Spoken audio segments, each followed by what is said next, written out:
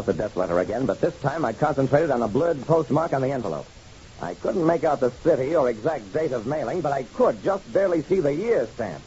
The letter had been mailed last year, and by one of those strange accidents that happen once in a while, had taken over a year to arrive at its destination. And I was willing to bet that it had been mailed in St. Louis shortly after the Joe Ewald story was big news down there.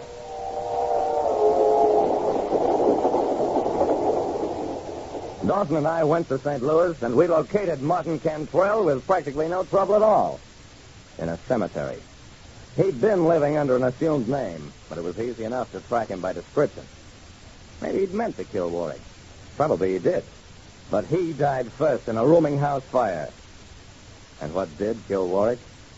A heart attack, brought on by cumulative fear and tension. Like I said, there are many ways of dying, and being frightened to death is just as permanent as any.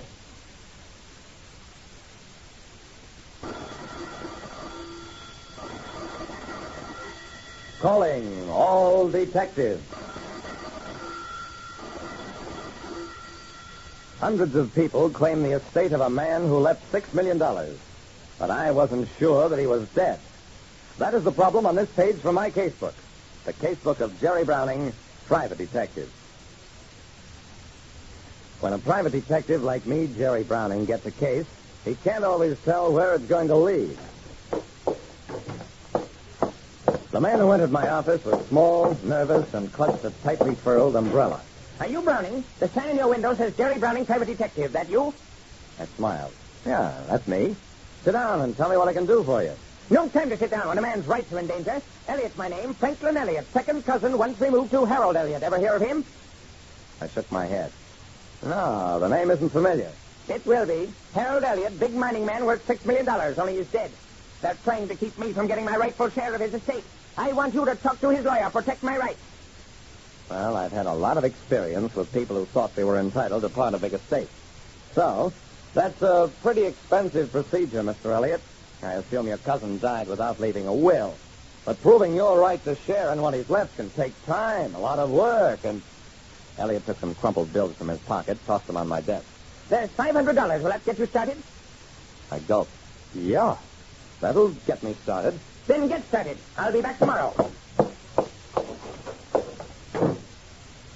I had no trouble finding the lawyer handling the late Harold Elliott's estate or getting in to see him. But when I did... Mr. Browning, over 200 Elliots have already filed claim against the estate, and we're getting new ones at the rate of 10 a day. What's more, I'm not even convinced Harold Elliott is dead.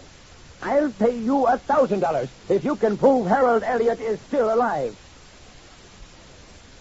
I've often had more than one client on a case, but their interests were always identical. This time, if I proved Harold Elliott was alive, I'd certainly be acting against the interest of my client. On the other hand, Franklin Elliott certainly couldn't inherit any money so long as the basic fact of his cousin's death was in doubt. The facts were simple enough. Harold Elliott had disappeared from his yacht while cruising off the coast of Florida. The claimants to his estate insisted that he was dead, had fallen overboard. His lawyer wasn't so sure. Well, Mr. Browning, will you take the case? I'll have to think it over. I'll let you know.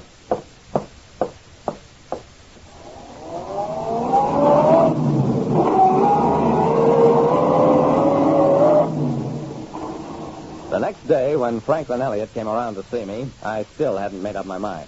Well, did you file my claim when I get the money? Things don't work that fast, Mr. Elliott. I told you that yesterday. I'm not even sure Harold Elliott is dead. What? Of course he's dead. Lawyer just wants to keep the money for himself, pulling wool over your eyes. Here, do you need some more money? That's when I lost my temper. Look, Mr. Elliott, I haven't done anything yet for the money you've already given me. What's more, I'm not sure I can do anything, so here's your retainer fee back. It really hurt refunding that money, but I did it. Never met such a fool in my life. I'm living at the Corley Hotel. When you change your mind, come around and see me. There's nothing like starting out on a case good and mad. I called up Harold Elliott's lawyer. This is Jerry Browning. If you'll pay my expenses, I'll try to find out whether Mr. Elliott is alive or dead. But I won't accept any fee unless I prove the thing one way or the other.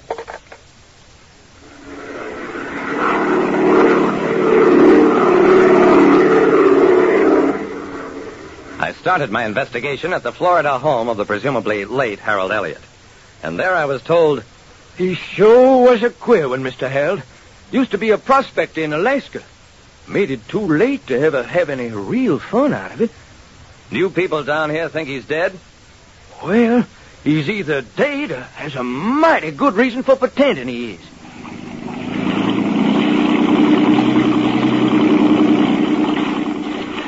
I took a motorboat out to Elliott's yacht anchored offshore, talked to the captain and members of the crew. The evening on which Elliott disappeared had been calm. There had been no guests on board, nobody with anything to gain by tossing the old man over the side. The captain said, "He was real restless, like he had something on his mind. Mr. Browning, I wouldn't be too surprised if the old boy was alive and around someplace." "That's what I'm beginning to think. But why would he do it?" "What made him hunt for gold, Mr. Browning? Never enjoyed his money. He was, well, restless."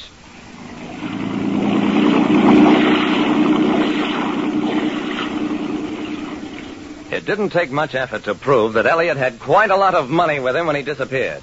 But that proved nothing. He always carried a lot of money around. I spent a week working my way up and down the Florida coast trying to find somebody who might have seen a man swim ashore or land in a small boat. I got nothing except cold stares from people who thought I was a revenue agent hunting smugglers.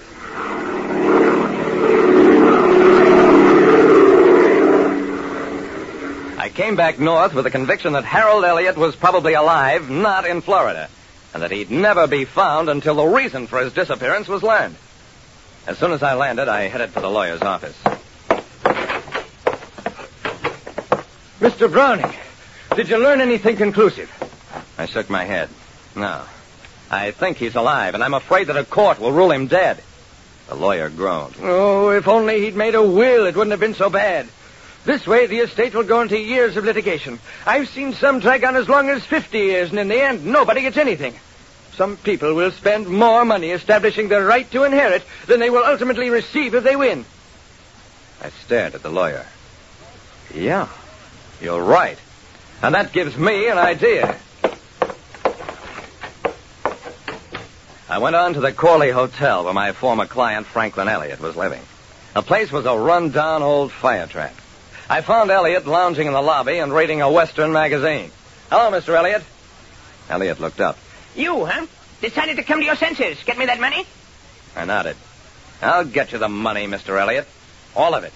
Because you are Harold Elliott." Well, he blustered and squawked, but in the end, he admitted it.